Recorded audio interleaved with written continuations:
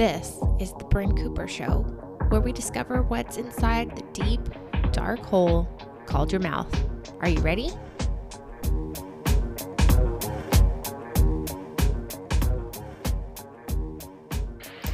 Welcome to today's episode of Teeth Truths. We will take a look at some marketing that's out on the internet, and I'll give you my opinion on it. Today I'm going to show you something about veneers that I actually love. You'll hear me talk a lot about how I think that orthodontics can help you avoid restoring teeth unnecessarily or even avoid veneers. There are other times when orthodontics is not needed or orthodontics needs to be done in conjunction with the veneers to get the best result.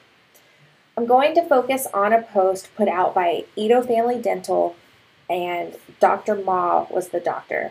So Dr. Ma is in one of my study groups, and his wife, Dr. Williams, is also another wonderful dentist.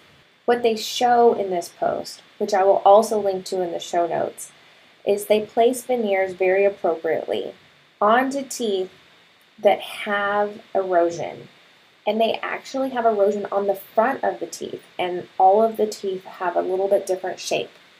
Orthodontics cannot change the shape of your teeth, nor can they add back tooth structure to your teeth.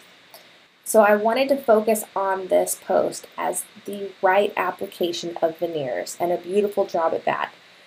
If you need to have tooth structure replaced that you've lost, or you want to change the shape of your teeth, or get the coloration of your teeth a little bit more uniform, and you already have a pretty decent bite, and the issue is the tooth shape, going with a solution like this is necessary.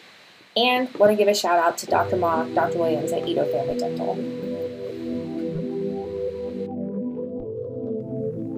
Thanks for tuning into this show. We want to know what questions you have, or even if there's a specific situation you want me to take a look at and share with the audience. That could be fun. Direct message us on any social media platform or email us at contact@cooperorthodontics.com. Ready for next time?